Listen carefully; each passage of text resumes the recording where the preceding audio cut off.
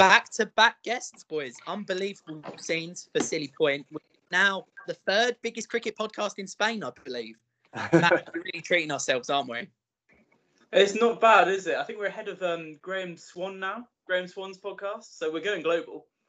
We are bigger than Graham Swan in Spain, and we're only going to get bigger this week as we have another guest. We're welcoming Dean Ahmad onto the show today.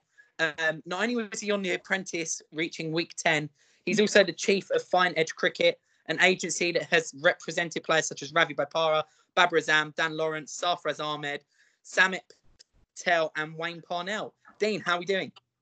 Yeah, hey, good. Thanks, lads. Thanks for having me. And I've enjoyed the couple episodes so far. I've given them a listen, so nice work, boys. You've done maybe a bit more research than Jake Dernbach did then. So obviously it would only make sense to start with the return of cricket. How did you find having cricket back on the TV again? Good to be back? Yeah, good. Unbelievable. It's obviously been a very, very long time. And obviously football's been back for a while now, so it's good to finally get cricket back on our screens. Obviously, probably not the result we wanted, but we'll take it, I reckon, at this rate and given the current climate. So very, very good. Yeah, definitely. And what did you make of the England selection, leaving out Broad? Something you would have done? Look, that was a very bold call, right? Probably not something I would have done, but the selectors made that decision, and obviously, right or wrongfully, probably wrongfully given the result, but I'm sure we'll see some changes going forward. And it was obviously interesting to watch as a whole. Yeah, and obviously you've got contacts sort of in and around the bubble at the moment. Are you getting any feedback about what it's like to be in that sort of biosecure bubble? Yeah. Look, obviously Dan's over there in that squad. I think he's enjoying it. It's all obviously pretty much new to everyone. I think everyone's in the same boat. Obviously very different, very weird, but it's a situation. And obviously I think they need to be. And to be fair, cricket, Pakistan Cricket Board, obviously, who come here later on, and West Indies right now have all obviously done pretty well, and sort of round of applause to them all, really, I'd say, because to get that all sorted, given what was happening and whatnot, was sort of a big achievement. So hats off to them. Yeah, serious effort indeed from all involved. Matt, where are you? So my question is more focusing on your cricketing career and cricketing ability. So do you play a lot yourself, and are you any good? I know Jabsy's played with you before. So I was wondering, how do you rate your own cricketing ability? Me and him, I'm pretty sure we played in Barbados together. We played, played a fair bit of cricket. Not play much. Exactly, mate. Exactly. But used to play obviously back in the day during school and stuff. It was all right. Played a bit of the first team for Brentwood. Enjoyed it, and probably not going to brag about my skills, but we'll take them. What was your role in the team? Were you a bowler, all-rounder, batsman? To be fair, I think James will probably agree with me. I think by the end of school, I was batting about 3 or 4, which was good fun. Probably not lasting as long as I liked, but they all fun. Powerhouse top order. That's what I remember. So, you know what? Yeah, I'll take that. That's pretty complimentary. Powerhouse top order. I'll take that. My memory might be a bit faded though. That sounds like a bit of a glowing reference from Jabsy there.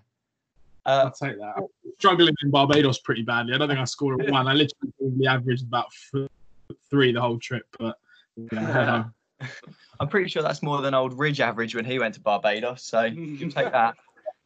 I actually didn't bat in Barbados.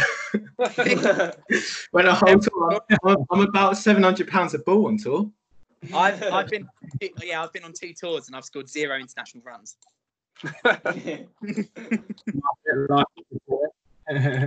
So if we move slightly sort of past your school cricket career, what motivated you to start Fine Edge Cricket? Always been very entrepreneurial. Loved obviously cricket, but sport in general. I was 15. I sort of started something slightly different, same brand name, but it was like a sort of basically a cricket brand. It sort of slowly evolved, and I left that and sort of took the agency world. Got pretty lucky in that I just sort of networked and really just badgered people as a 15, 16-year-old, as a naive young lad, as you would. And luckily sort of just got someone's number, entered him into this draft. Obviously PSL 1 was going on at the time. Ian Pont, obviously based in Essex as well, managed to get him a deal. Flew out there. That was KP's franchise, Quetta Gladiators, who I'm pretty close with now. And sort of just got that deal through the line, and obviously ever since then, not really looked back. Networked, and in the last 2-3 years, obviously, thankfully, got some clients, some big international boys, and sort of just gone from there, really. Yeah.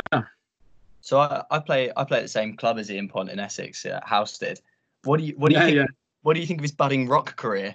I don't know if you've seen that. You know what? Yeah, he sent me that over. I actually surprisingly thought that first tune, I can't remember what it was called, but I thought it had a pretty good voice. Yeah, it got whacked on the group. Fair play. A lot of good reviews from I can imagine. But Ponty's a good lad, and if you look at the track record, he's done very, very well. We've done a few bits together, and he's obviously got a big and solid cricket brain. Before we carry on, I just want to say it's quite unnerving having so many people from Essex in this call. Everyone seems to know everyone. True. I mean, it's a weird dilemma. I feel like that happens in Essex, doesn't it? All the time. Definitely. Sure. So Dean, what does your average day look like, especially sort of in and around times of drafts and sort of when the cricket season over here kicks off? What's your average day sort of look like? Yeah, I'd say firstly, it's not just when the cricket season's obviously over here. A lot of our boys now playing around the world, so out in the winter preparing for IPL drafts, CPL stuff, which obviously just happened, and bits and bobs like that. But in terms of a typical day, it is very, very much inconsistent in that one day I'll be busy on the phone all day, the next day I'll be doing emails, speaking to franchises, pitching players, maybe putting sort of decks together or footage, and then just sort of speaking to coaches and maybe sometimes league organisers just to make sure our players or coaches, whoever they are, do get picked up, and obviously at the right prices and stuff like that. And then obviously, sometimes a lot of the work is out there abroad. So a couple months ago, we were obviously PSL, Pakistan Super League, which got called off halfway through. Me, Rav, Moin, a few of the other boys were all there, to be honest. And it's very laid back, it's very chilled. Me almost having dinner with clients and whatnot, stuff like that, around the golf course, whatever it is. It's all sort of part of the working environment. But yeah, look, it's good. It's good to be around franchise cricket. It's good to be around cricket as a whole. And obviously, from our business perspective, in terms of the way we want to go, or the way I want the business to stand in 3, 4, 5 years' time, is very much to have, fingers crossed, the next British core, of the next Butlers, the next Stokes, etc. And hopefully, obviously, someone like Dan is the start of that. So yeah. Yeah, and then so you mentioned earlier, sort of getting gigs for coaches as well. How does it differ in sort of that process when you're talking with and dealing with players, and when you're also dealing with coaches? Yeah, generally, let's take, for example, the Euro T20 last year, which unfortunately got called off. Just as an example, there were 6 teams, and obviously all the franchise owners we were in contact with, and we knew a lot of them from previous tournaments and stuff. Pitched our clients, managed to get out of 6. We had 2 of our boys into. One was Herschel Gibbs, and one was Pont. And essentially, obviously, then we have a fairly good say in those 2 teams. And obviously on the draft day, obviously that was probably one of the better ones for us. With a lot of boys in there. We had Rav, who was in there, Mohammed Nawaz, Samit, even Trigo, a few other boys, which was a good day for us, I think. And you mentioned sort of European cricket there in the Euro T20 and how that unfortunately got called up. What do you make of the future for European cricket? Yeah, look, I think even in cricket in general, it's very, very uncertain times. Even speaking to our lads every day, even to people in the game that want to know what the current situations are. You look at the last 18 months, right, and you can literally count very easily which leagues and which tournaments have been called off. And for us as fans, it might not be the end of the world, but obviously as players, these are their livelihoods. They're sort of counting on. So off the top of my head, you've got the 20, you've got there's a league meant to be in Dubai, the APL, all these sort of leagues which happen once, maybe never happen, whatever it is, they get called off. And obviously, in terms of player welfare and stuff like that, it's pretty detrimental. But it's what it is. It is what it is. And obviously with Corona where we are right now, there's only so much we can do. And obviously at the same time, we've got to understand there's sort of more important things than cricket, unfortunately. Yeah, for sure. Although hopefully we'll all be only thinking about cricket soon. Yeah. Dean, Sure. we were wondering sort of what, if you could describe to us what it was like being at the 100 draft and sort of how this compares to the Afghan League and PSL. Great question. You know what? Obviously, look, the 100 is something so different. And if you talk about it from the cricket sense, firstly, it is a bit confusing, but it is what it is. And when in terms of the draft and stuff, it's pretty crazy. I think a lot of people, I don't know how you boys found it. A lot of people complaining about the time and the length of it and stuff like that. But to be honest, the reality is that all drafts are always going to be like that. It's sort of inevitable. And to be honest, I thought ECB and Sky Sports both did a pretty unbelievable job. The way they produced it, I found it pretty interesting to watch. Obviously, I was there, but just seeing the player reactions. And I remember one clip where, I don't know if you boys remember, where I think Andre Russell was, Butler was, and then Russell was sort of on his phone. The clip went to him. Someone in his team's been picked. I think it was Northern Rockets or whatever it is, and he's just sitting down on his phone, and he, it looks awful basically. But for a first year, fair play to him, and I thought it was pretty well produced. Okay, good, brilliant. Leading on from what you said a bit earlier about the future of your agency, have you considered moving into other sports or like different locations around the world, like new geographies, anything like that? Yeah, look, our agency at the moment, we work pretty much across the world, whether it's South Africa, Pakistan, obviously a lot of our clients from, et cetera, et cetera. In terms of other sports, definitely something we're looking into. Pretty relevant, even in terms of the last few weeks, something in the pipeline and whatnot. But just waiting for the right moment, really. Obviously, I've been doing this cricket stuff for about 4, 5, 6 years now, which is quite a while. So hopefully, we're happy where we are. We want to keep pushing, and obviously continue to sign more clients. Obviously, Dan, I'm sure we'll go into, is at the forefront of that. Is obviously an exciting talent, not just for us, but for as English cricket fans. So yeah, almost right on cue there. I'm going to ask, how big a summer could this be for Dan Lawrence? Yeah, look, I think he's shown he's the sort of perfect example of the next batch of English youngsters.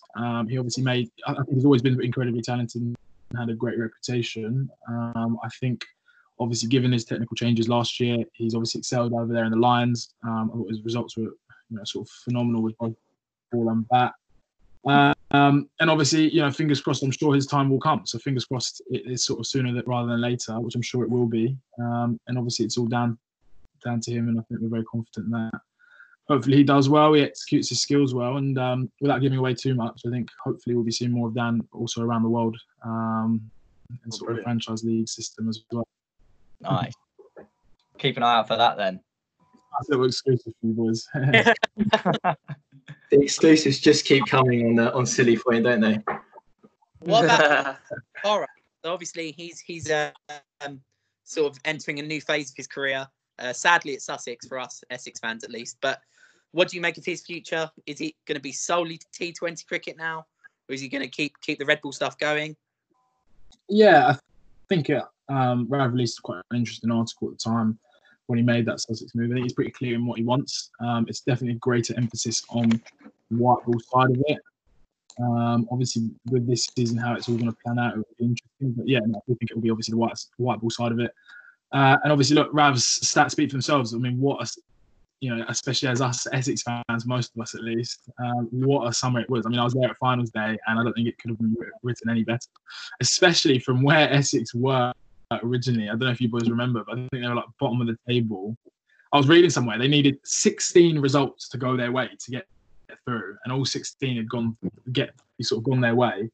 And then obviously to do it in the quarters, I think up north, and then obviously on finals day was just brilliant. I think. And the other thing is obviously so happy for someone like Rav to sort of end his Essex career on such a high. Yeah, for sure. So congratulations, you've survived sort of the main net. You've nudged and nerdled your way around. The coach has stuck you at the end. 15 minutes with the Spuds. Yeah, like I said earlier, there's going to be some wanged into the side net here, as well as a few okay dibbly dobblers. The Spud net cricketer himself was going to be starting, but Chandy, I think you've got the first question now. We've got a quick question from Harry. Are there any young stars in English cricket that you've got your eye on? It's a great question. Obviously, Dan being the forefront is probably now more of in the ready sort of group about to play for England. Tom Cadmore has done pretty well in terms of the white ball side of stuff.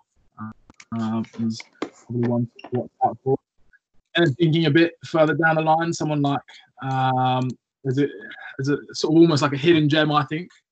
I don't know if many of you know of him, but he's at Northants, more of a Red Bull player for now. His name is Nico Gay. He is an absolute sort of. He's just got a bit of fieriness about him. Top of the order. Yet to make his first class debut. Full name Emilio Gay, and sort of someone to watch out for sure. And the other one I like is Delray Rawlins at Sussex. A bit of flair. Probably hasn't proven it yet. And hasn't had the opportunity. Not his fault, but I'm sure his time will come. And obviously someone definitely to watch out for. But yeah, Emilio Gay and Delray Rawlins. Brilliant. Going to the complete opposite end of the spectrum to your time on The Apprentice. One of my friends wanted me to ask: is Alan Sugar a boomer? No, I wouldn't say it. A lot of people ask me what's he like and stuff. I think he's exactly like how he comes across on TV. Really? He is that sort of stern character, and at the end of the day, he's got £250,000 where real money going into a real business, and so he's obviously going to be stern about it. Yes, it's a TV show, and it's all very theatrical and stuff like that. But it's always going to be like that as a TV show to keep people entertained. Brilliant. So linking on from that, obviously Alan Sugar is a very well-dressed man, always looking sharp in his suit on The Apprentice. Another well-dressed man is Peter Trigo. So Jeed wants to know, how many bespoke blazers does Peter Trigo have?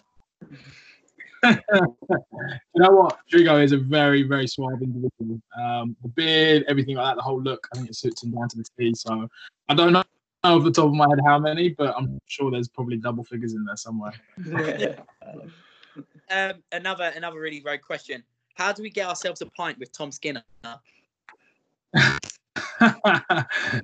Again, another Essex lad, so that shouldn't be too hard to arrange. Another Apprentice-related question. The Bridge Cafe, obviously a fine establishment. What is your go-to order at the Bridge Cafe? So, funny enough, if you Google my name in the Bridge Cafe, I left a funny review once. It's worth a read. But essentially, I mean, you literally go in there, to be honest. There's no lying about it. And they give you a cold coffee, which is absolutely disgusting. Tea or coffee, probably undrinkable. I don't know what's in it. So, yeah, I'd rather avoid it than try anything. No, Very poor TripAdvisor review there. Right. We were also wondering what's the strangest thing you've done for a player as an agent? Is there anything? That's a good question. Strangest thing, I don't know. Got to keep it PG, obviously. I'm only joking. Strangest thing, I don't know. Look, I mean, our service is generally 360 services, so we've been up at I've been up at 3 a.m. booking someone's little one's flight to Dubai to fly them out, bits and bobs like that, or just random stuff like that. Nothing too strange. There's still time for something weird to come up, so we'll catch up a few years down the line. Okay, Mahir, have you got the next question? That's a question for you, basically, Jabsy. Can you get Jabsy a contract in the Singapore Premier League? Singapore, that's a new one, I'm sure. I can send from what I remember, footage of me trundling in, and then you can make your decision then, maybe. From what I remember, I'm sure that shouldn't be too hard to land you a gig, mate. So all good. You're getting it. Look at that. I've got quite a weird question for you now that we asked to Dernbach. So, if you were fully padded and armed with a long-handled bat, how many waves of Temba Bavumas do you think you could survive if they came at you in waves of 3? Wow. 20 odd? 20, 25?